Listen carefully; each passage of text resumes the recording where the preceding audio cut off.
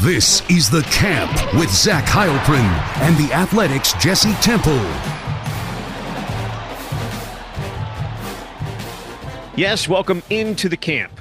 I'm Zach Heilprin. He is the Athletics' Jesse Temple, also New York Times published journalist Jesse Temple. Congratulations on that.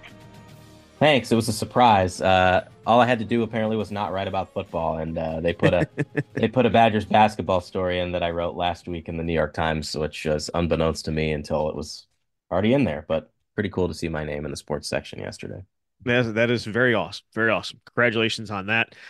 You did, though, write some football stories, though, as well. Caught up with Owen Strebig, the offensive lineman from Catholic Memorial, talk about his recruitment, number one player in the state in the 2025 class. We're also going to maybe hit on some storylines here that's going to dominate spring practice. There are quite a few and quite a few questions that remain, and we'll try and hit on a few more things here as we go throughout the hour. Again, we're going to be back at Monk's in Sun Prairie tomorrow night for Temple and Heilprin, and excited about that. Come out and see us.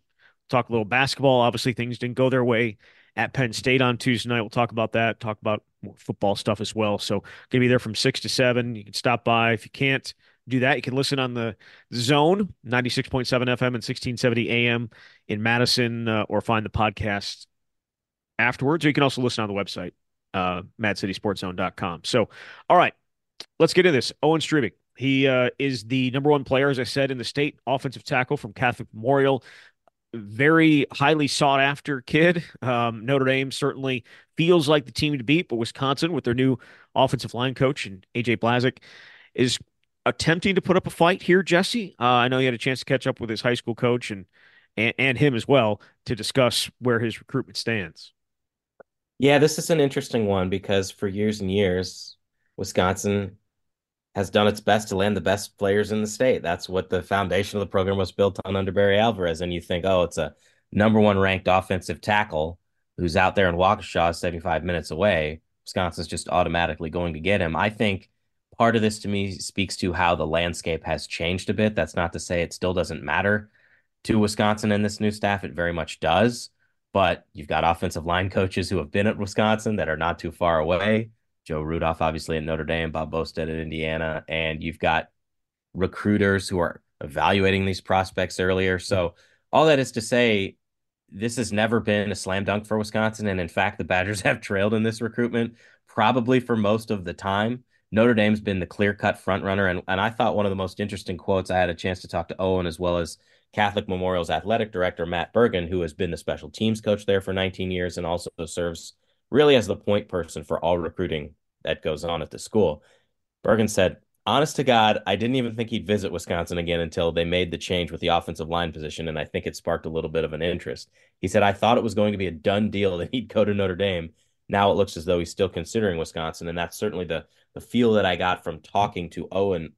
Look, you and I have not had a chance to talk to or meet AJ Blazik. It happened fairly recently with him coming over from Vanderbilt. But it certainly does seem like, based on the interaction that he had when Owen was up here on Saturday for Junior Day, that made a huge difference and really impacted Owen as he goes through this thought process.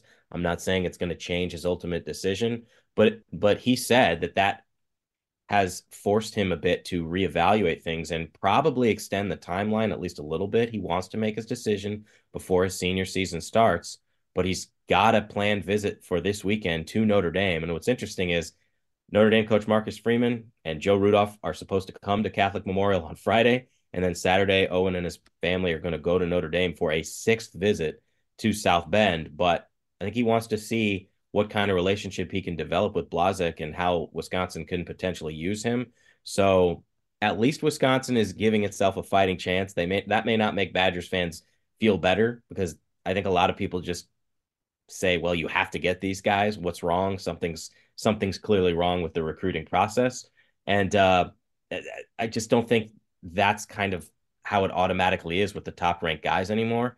So it's a fascinating recruitment to watch, especially when you consider this is coming off the heels of Nathan Roy, the number one ranked in-state player in 2024, signing with Minnesota. And that was the first time the top rated in-state player signed elsewhere since 2016. Again, every story is unique to that kid, but it's something that is sort of changing here in the state in terms of where the top ranked kids end up going.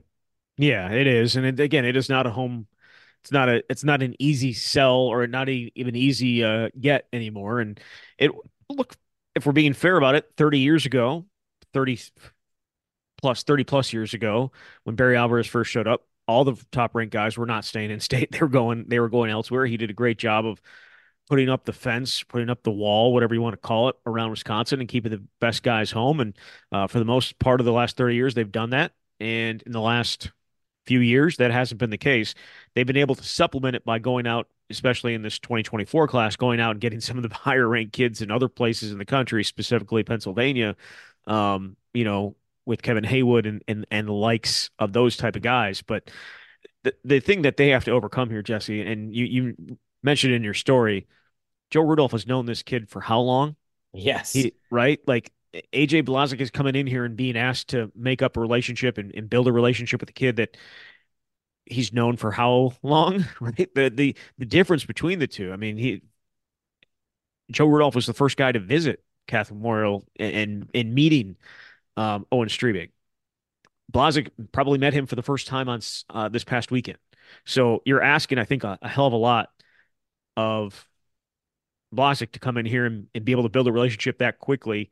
And again, we'll see how it plays out, but I think that's asking a hell of a lot.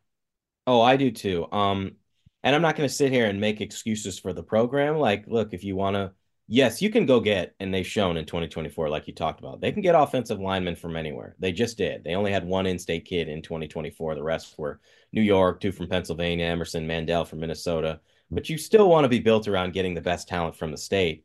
So I'm not making an excuse for Wisconsin. This is one that the Badgers, it feels like should be closer somehow, but it is incredibly difficult to overcome the relationship that Owen and Joe Rudolph have, and it's something that his AD said, like he's got the best relationship with Rudolph out of any recruiter, and that makes sense because Rudy was the coach here in 2021 when Owen said, like he was the first guy to talk to me. I've Yeah. known him for so long. We have such a good relationship. My parents have a good relationship with him, and I mean, when Joe was here, I thought he was a really strong recruiter, Oh and yeah.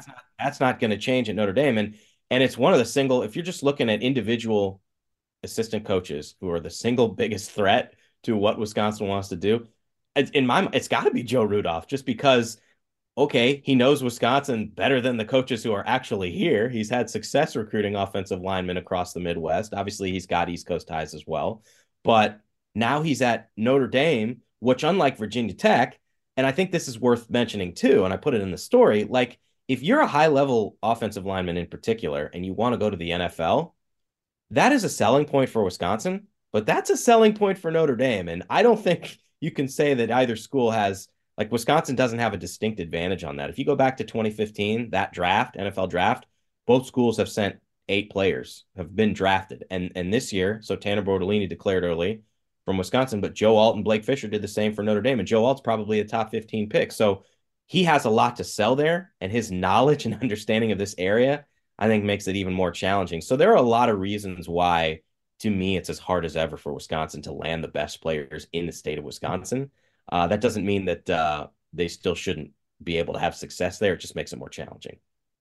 For sure. Going back to that quote that you gave us, that you shared about he didn't think he'd visit Wisconsin again until they made a change with the offensive line position. What went wrong with Yeah. Jack Bicknell? What went wrong so wrong that you know, you've talked to guys, right? You've Hmm. we both know that there was some players not overly happy with how Jack McNeil coached them, but the fact that this is also going to the recruiting side of things, I mean it's hard to ignore. Yeah. Well, that recruiting aspect is more speculation, at least on my part, because I don't have someone saying, here's why I wasn't interested in going because of Jack Bicknell. I mean, I certainly asked the athletic director at Catholic Memorial, like, well, why wasn't he interested in Wisconsin before? And he's just said he really didn't want to get into that and it would be considered speculation on his part. And he gave a lot of credit to Luke Fickell and the job that he's been doing. But I can't speak to that. And the other thing is, I mean, they had success recruiting in 2024. So like that's the other thing. I mean, Yeah. Jack Bicknell has ties to the East Coast. Obviously, Colin Hitchler does too. So I don't want to sit here and say recruiting somehow fell off a cliff because Jack Bicknell Jr. was there. I think they actually had tremendous success. They got 5 offensive linemen, one from New York, two from Pennsylvania, like I said. So Bicknell certainly had a role in that. I can really only speak more to the coaching aspect within the team, and like you and I have discussed on Temple and Heilprin and perhaps on the camp as well. I know that the players who were there were less than thrilled about what they believed to be a lack of attention to detail and coaching of the fundamentals that they felt like they perhaps had previously. And look, it's not like whatever the coaching techniques were before made these guys all Americans. Wisconsin's offensive line hasn't been dominant in the way that people think they should be for a long, long time. But when you've got guys who have, you know, been familiar with this program and they want something more, I think that does matter. So yeah, it's either way, where we're at now is AJ Blazek is here, and early returns seem to be that people are pretty optimistic about what he can provide. Certainly has a lot of praise from people who are familiar with him at Vanderbilt, and at least Owen Strebig's initial impression is a step in the right direction. I'm certainly interested to have an opportunity to talk to him and learn more about his story. Well, that was going to be my next question was what kind of hire do you think Blazek is for Wisconsin? Obviously, being at Vanderbilt, you're kind of playing with one arm tied behind your Mm-hmm. back, right? When you're playing Sure. against the talent that is at the SEC, he's had experience coaching at three different levels of college football, so he's got a ton of experience. He played at a high level at Iowa in the late '90s, played center for them, was an All Big Ten center.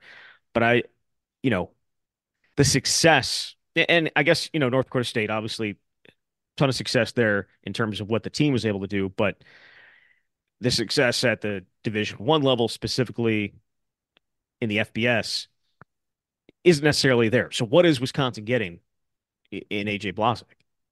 Well, again, the only real person I've had a chance to talk to about him is Owen, who met him for the first time on Saturday. And I mean so I think it's noteworthy what he said because that guy, Owen Strebig, has talked to dozens and dozens of offensive line coaches at this time. He's visited dozens of schools, and he said that he likes how upbeat he is, says the kind of person you want to be around. And the thing that struck me is he said he has a really unique way of going at coaching, and it's a way that Owen feels like can help him get developed. He talked about how he's much more involved with players and what the plan looks like for them to exceed, I guess, excel than what he'd seen before. He talked about how Blazek has these individual plans like meal plans, lifting, drill work. And Owen said, I haven't really seen an O-line coach do all of that. I've seen different parts of the football program be responsible for that, but not the coach. So again, that's just one tiny sample size, but I thought it was at least interesting that there is an individual plan of attack for each player. I don't know what his coaching philosophy is. I don't know what he's like as a coach, but he has been at a lot of places. Was at North Dakota State on his first year when they went undefeated, won the FCS national championship. He's got Big Ten experience. He was at Rutgers, and obviously the last 3 years at Vanderbilt. So he certainly knows the position.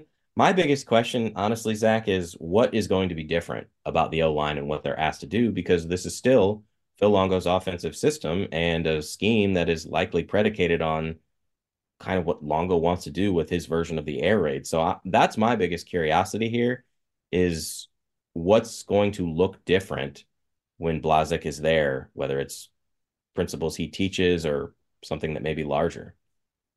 I guess that would kind of transition well into some storylines that are going to dominate spring ball. Mm-hmm. Um, and I have three or four, but I think we should start with the offensive line because it is what does change there. And we don't have answers for these, right? That's why it's a storyline. What is it going to look like? Who's going to be in what spot? How does he view certain guys? Does he want to cross train guys like Joe Rudolph did? Like, are they going to, if they can play center? If they can play right tackle, can they play left tackle? Like, what exactly is this all going to look like, especially with new faces and a lot of guys no longer here either, right? Like Nolan Rucci and Trey Wettig and Tanner Bortolini and Dylan Barrett, and you lose that many guys from your two deep, and you're gonna have some true freshmen in here. But I think how that all plays out is one of the bigger storylines for me because they need to be better along the offensive line consistently, and especially against the schedule that they're going to face. Right. I would certainly say the offense as a whole, but if I had to pick one position group specifically that I'm most interested in seeing what does that look like, it's the offensive line for some of the reasons that you laid out. This is going to be the fourth position coach that group has had in 4 seasons. So that's a lot of change. That makes it even more challenging for the players. But now this is year two of a new scheme, except that you've got a lot of different pieces in place. You do have 4 players who started in the bowl game who will be back. Jack Nelson, who was left tackle. Obviously, Joe Huber was left guard. Jake Renfro got his first start at center for Wisconsin, and Riley Mallman at right tackle. And we've talked before, there could be some changes there. I mean, if they believe Joe Brunner is ready to play left guard, then maybe Joe Huber slides over to right guard, and that's your top 5. On the other hand, you've got a couple other guys who've been with the program, but like Brunner, haven't played a ton of snaps. JP Benchwall could be in that mix. But you've got 5 true freshmen coming in, and you have James Durand, who took a redshirt year last year. That's 6 of the 13 scholarship offensive linemen for next season who have not played a college snap. And then there's 3 more that have played sparingly. So some of those guys are going to have to contribute. Well, what does Blasek think of them? What does he view the position and the strengths for the returning guys? And what is this system and style actually going to look like? I know that Owen Strebig said one of Blazek's messages to him was they want to get back to that O-line U, but I don't even necessarily know what that means in this offense other than just being dominant and blowing people up off the ball, but they're doing it in a different way. And so until we see that consistently, it's hard to know exactly what that looks like in this scheme, right? Yeah, it definitely does. I have um, it's one of the things we're going to be watching for sure. Another storyline for me, and obviously Tyler Van Dyke is a story and how he integrates himself into this offense. That said, I think quarterback progression behind him is something Yeah. that is certainly going to stand out. Has Nick Evers made a jump? Where is Braden Locke in terms of what did that playing time do for him? Can he take that step? And obviously, maybe Matoyer coming in, what does he have? And is because it people do this all the time, right? You get a 3, 4 star quarterback. Can they come in and compete for a starting job right away? I don't envision that, but I would like to see where he looks against college competition when he should still be in high school, right? The quarterback progression is specifically Nick Evers because we know how talented he is. I'm not.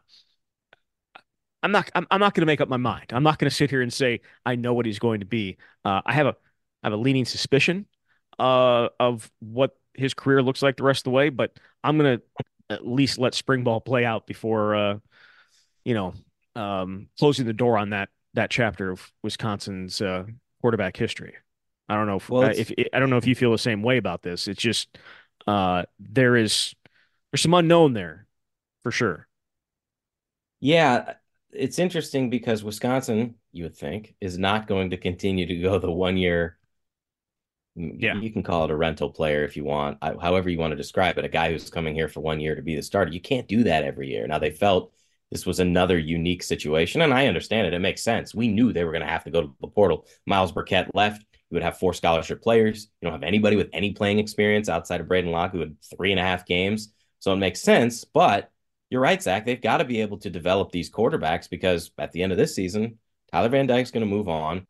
Braden Locke, Nick Evers, they're going to be redshirt juniors, so you still got a couple years out of them. Cole LaCruz still in the program, and maybe retire has the potential to be your future, but I don't know. And that's part of why spring practice is going to be so intriguing. And it's also worth noting, if I'm not mistaken, this will be the largest group of early enrollees that Wisconsin has, I want to say, ever had. And I can confidently say that because this whole early enrollee thing was not what it was when I first started covering the team a decade ago. I think um, it's had a greater emphasis placed on it. So there's going to be 10 players participating in spring practice that are true freshmen that should be in high school. And oftentimes that can set you up well for the next season. But how many reps is Mabry going to get? What exactly does he look like? I think that's all very important. And the Nick Evers situation is interesting because we know when he came last spring, he even acknowledged it when we spoke to him that he was not prepared for what he was going to be asked to do to lead this offense at that time. And we really haven't seen much of him since. He throws a nice ball. He's extremely athletic, but how well has he learned the offense? How does he implement that? That's the spring ball is really the best opportunity we'll have to see that. So they certainly need to start and, well, I guess continue developing these quarterbacks, as they are going to be the future of this program when Tyler Van Dyke is done. Yeah. Another one for me is the changing face of the defense. Not Yes. necessarily in terms of playmakers, because obviously Hunter Wohler's back and Ricardo Hallman's back, but the front seven, specifically the linebacker spot, how much that has changed this offseason. Now, again, we didn't mention this to start off the show, but Josiah Galvan is not coming to Wisconsin anymore. The inside linebacker from Northern Iowa, he is now heading to Stanford instead. Obviously, what Wisconsin did in the portal, adding the numbers that they did at that position, I can kind of understand him not wanting to come here because it would have been an uphill climb to find playing time right away. That's not to say that he couldn't do it eventually, but finding playing time right away was going to be a huge problem because Jake Chaney and Tackett Curtis and Jaheim Thomas all right there, and even you can throw Sebastian Cheeks in there too, a guy who at least has played at the FBS level on a very small basis, but that was going to be an uphill climb for him. Yeah, So, let's talk yeah, about it. I mean, go I ahead. think that's certainly worthwhile. Like, he committed, was one of the earlier inside linebacker commits. They ended up recruiting right over him, and I don't I could this was not expected. Like, I don't think Wisconsin thought it was going to end up with Tackett Curtis.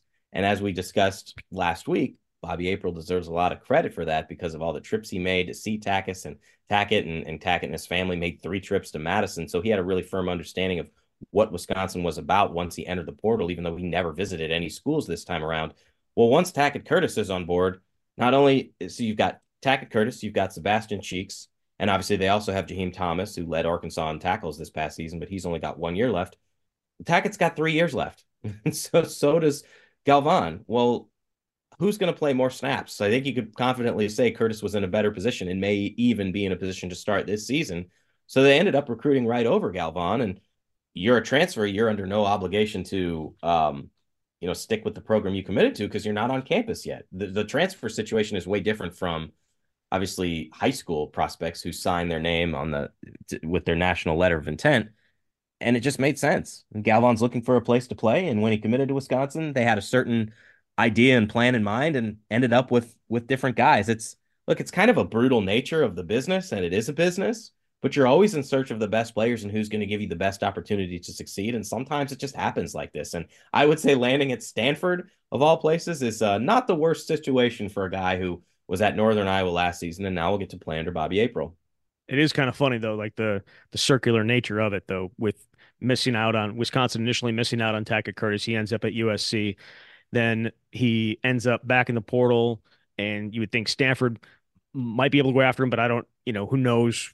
It's not overly easy to get in Stanford, but it forces, and that's obviously where Bobby April is, who had such a huge hand in recruiting to Wisconsin. Tackett Curtis ends up in the portal, comes back to Wisconsin. Now all of a sudden, Josiah Galvan needs a place, and he ends up at Stanford, where Bobby April is. So, Tackett Curtis helping out Bobby April at the end of the day, helping him out here a little bit, right? Yeah, I So guess I hadn't really thought about that, but that one makes yeah, sense. And yeah, it's worth noting, Tackett, like, when I talked to Tackett's high school coach, he did talk to Bobby April, but I think Curtis was ready to get away from the West Coast. He liked Big right. Ten SEC style of play, and obviously way more familiar with Wisconsin's program at that point than he was with Stanford.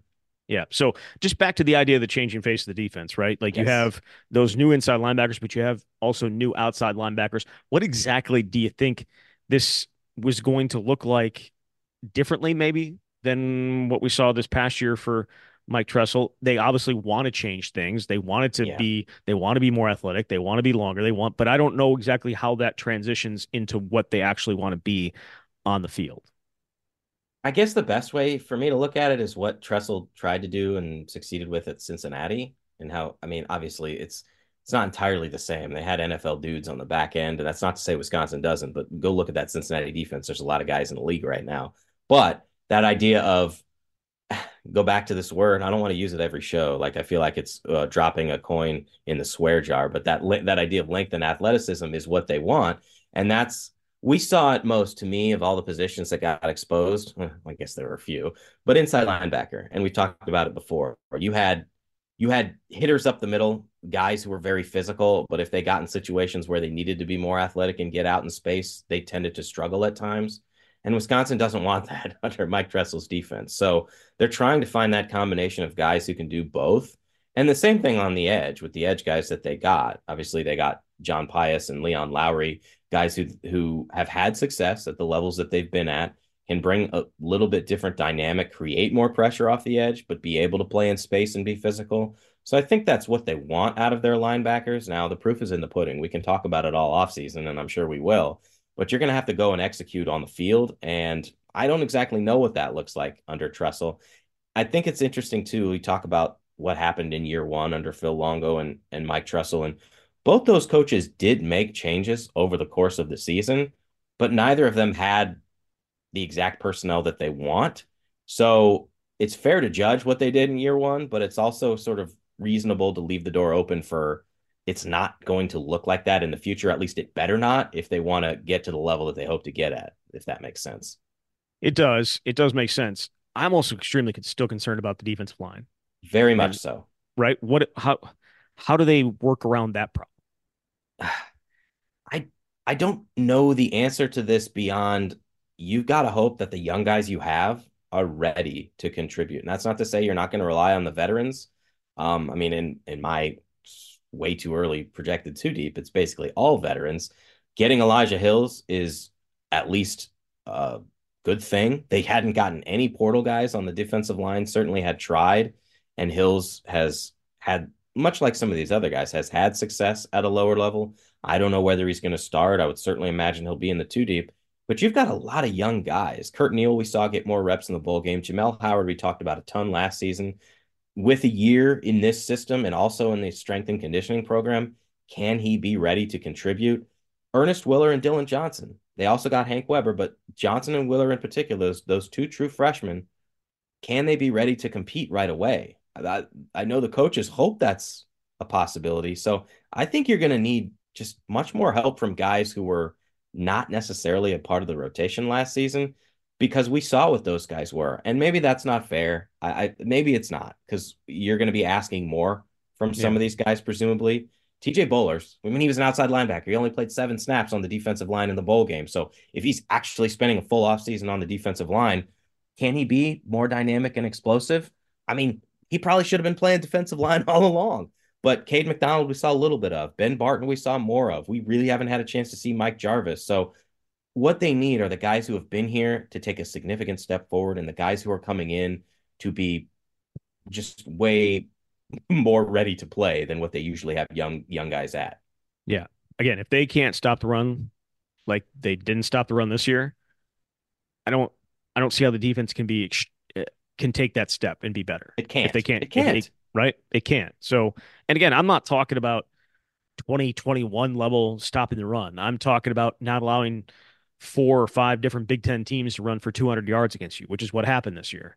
And so, I mean, that is again, not asking, not saying 60 yards a game or whatever it was in 2021, 70 yards, whatever it was, but to get shredded like they did a number of times against Big Ten teams, it just can't happen. It just can't happen if you're going to consistently win.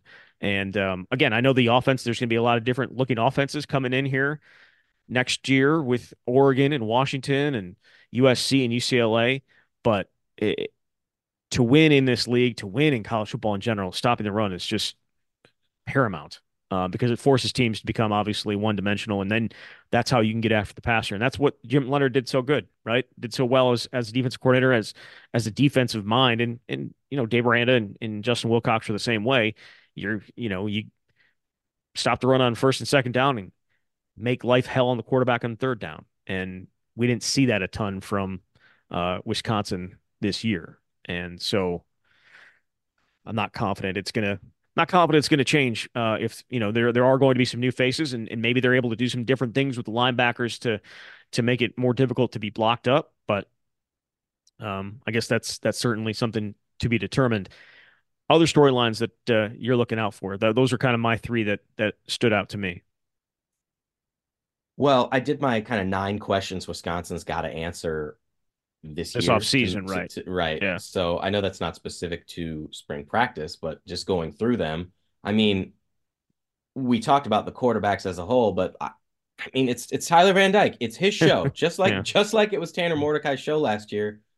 What is like it's tough because I want to know what it looks like in spring ball, but also how much does that matter? It matters. Tanner Mordecai looked great. And then the offense went out this season or last season and it Yeah. wasn't great. So I'm going to try to be more, as I've said before, tempered in my expectations and what I'm seeing in spring practice. But obviously, what Tyler Van Dyke does and how he figures out this offense and the personnel that he has. And I would throw in the wide receivers into this conversation too, because a lot of like the defensive line, they're going to be relying on guys who were here last year. So can that group take a step forward? And that's going to be really important in spring practice just to see what that looks like, but it also doesn't automatically guarantee success. No, it doesn't. The other thing that you reminded me when you talk about how good they were in spring ball last year Yeah. was the defensive backs who were getting burnt last year, right? Well, But some of more them weren't worth the program after spring ball. that's what I was about to say. We saw an Avion Jones and we saw a Curry Light and that type of stuff, getting beat on a regular basis. But it was also Jonas DeClona getting beat and Jace Arnold getting beat at times. And I'm extremely, extremely interested to see if those guys can take a jump in year two because we know what they have in Ricardo Hallman. We know a little bit of what they have in Nizer Forkerine, but then it's the younger guys and Amari Snowden, DeClona, Jace Arnold, and then bringing in the senior and or the transfer in RJ Delancey and where he's going to end up probably in the slot. Like who else can step into that slot spot and maybe challenge for playing time? Though the young DBs because they have spent so much capital, and by capital I mean scholarships, on filling that cornerback room. And what do they do? Michael Mack as well, right? So there are so many names there that I'm interested to see how it plays out, whether they can take that jump and make that secondary much better than it certainly was against LSU. And against LSU is just a different animal. There was no pass rush whatsoever. Um, a lot of things were going against them in that game, but can they take that jump? That to me Yeah, would be another one. that's a good one. I think spring ball is always interesting because it can be a precursor of things to come, and it can also mean absolutely nothing. And you and I have talked about this on multiple occasions. Some of the MVPs of spring ball, Aaron Cruikshank was just burning everybody because Danny Davis and crew weren't healthy enough, and obviously it didn't work out for him from a wide receiver standpoint at Wisconsin. Was a great returner, but last spring I think of Ricardo Hallman after the really hard season that he had in 2022. He was dominant in spring ball. He had 6 interceptions, I think, in a 2 practice span. So sometimes you think, does it really mean anything? And other times you see what a guy did and it translates to the actual season. He had a great year. So I think that's a really kind of worthwhile point to acknowledge when you're talking about some of the DBs. I would throw another topic on here though, and when you mentioned Jonas Duclona, it reminded me. I talked before about how there's going to be 10 true freshmen early enrollees. That to me is a major storyline of spring ball. That's a ton of dudes, and Hmm. not all of them are going to play this season, but some of them might. And spring ball can be huge for them because you're going to get reps that you were probably not going to get in fall camp. Maybe you get them in the first week or two, but after that, you're closing things down and getting ready for a game. How many of these guys can be factors this season? We mentioned maybe Matire, Grant Stack, who's a tight end that I'm excited to see. 6'6", 247 pounds. Thomas Heiberger, the outside linebacker, who I don't know if he's physically ready right away, but they had a lot of praise for him. Rob Booker II is the other tight end who's going to be here. Kyan Barry Johnson, the only wide receiver commit that they have in the 2024 high school class. And then they've got a couple of the offensive linemen and Kevin Haywood, Colin Cubberly, Anelo Lufele, the other edge guy, Landon Gothier. And the other one that I haven't mentioned is running back Gideon Atuka, a guy who I'm going to be writing a story on here for this week. I'm really interested to see how he fits in because we've spent a lot of time talking about the other two guys, Dylan Jones, Darion Dupree, rightfully so, how their skill sets are much more versatile. Atuka is 5'10", 230. He is a bruising tailback. He put up massive numbers this season, and he's the only one of those three guys who's going to be an early enrollee. And I know they got Tawee Walker from Oklahoma, but like, can he work his way into a number 3 spot? I don't know. That's certainly part of why he's enrolling early. But that to me is always really exciting about spring ball. And when you've got this many guys who are going to be true freshmen early enrollees, I think it opens the door for the possibility of some of these guys potentially breaking through. Yeah, we'll see. We'll see. I mean, there are certain spots that I feel like they have a chance more so than others. There's right, Yes. definitely, right. So, but they need the offensive lineman because numbers wise in Yeah. the spring, not ideal. Um, I think they're gonna end up with 13 when they get to fall camp, but they may be down to 10 scholarship guys come spring. So we'll see how that plays out. One more thing, Jesse. They haven't made a decision yet, but Iowa's still looking for an offensive coordinator. Paul Chryst, obviously former Wisconsin coach, has been talked about as a possibility. Report this week that he's not going to be there, going there. He's staying at Texas. Do you think he's ever going to be a coach or a coordinator again? I mean, he was in the running for a number of spots this year as a head coach. Did not get any of them, obviously, and now not taking a. If it was offered, I don't know if it was offered or not, but not going to Iowa. Do you think he'll ever be a coach or coordinator at the college level again? I do. To me, it feels more likely that it's a coordinator. The head coaching thing is just such a different animal as I've laid out and we've talked about on multiple occasions, especially the way it ended here at Wisconsin. It's hard. I mean, if you're interviewing for the job, that's got to be one of the first questions you're asking about is being the CEO of a program and being able to manage what NIL is becoming and having the recruiting department and speaking to groups, all those things I think you really have to be able to do in this modern era of college football. If you're a coordinator, you're just in charge of running the offense and you got to go recruit, certainly. But I think Paul is an effective recruiter. I think that maybe gets underrated just from an individual standpoint. Sure, you see what he's like when he's standing in front of reporters at the microphone. You're not going to be using many of those quotes in your stories, frankly. But he's very good at connecting with people and with players. And when he was in a role where he went to recruit as an assistant coach, he did a very good job. Obviously, there's the story of Joe Thomas and the role that he played in that recruitment and helping to set up an actual plan of this is what it's going to look like if you want to be a thrower and you want to play football. So I do see that for him. I don't know ultimately what he wants, but when you see these opportunities come up and when he's involved and he's a potential finalist, to me, that certainly sounds like he's interested in it. I don't foresee him forever being in the role that he's in now as an analyst or whatever his official title is. I think he will be an assistant again. I don't know as much about the head coach. That's not to say he can't do it. It feels to me like the next step, it would make more sense to be a coordinator and see what you can do. Because when he was in that role once upon a time, you know, he had great players, but he did a really good job with Wisconsin.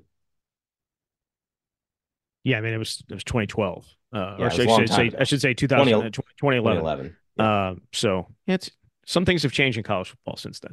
They have. But if, you know, I'm just saying, like, if that's all you have to focus on, then maybe he'd be better set up for success.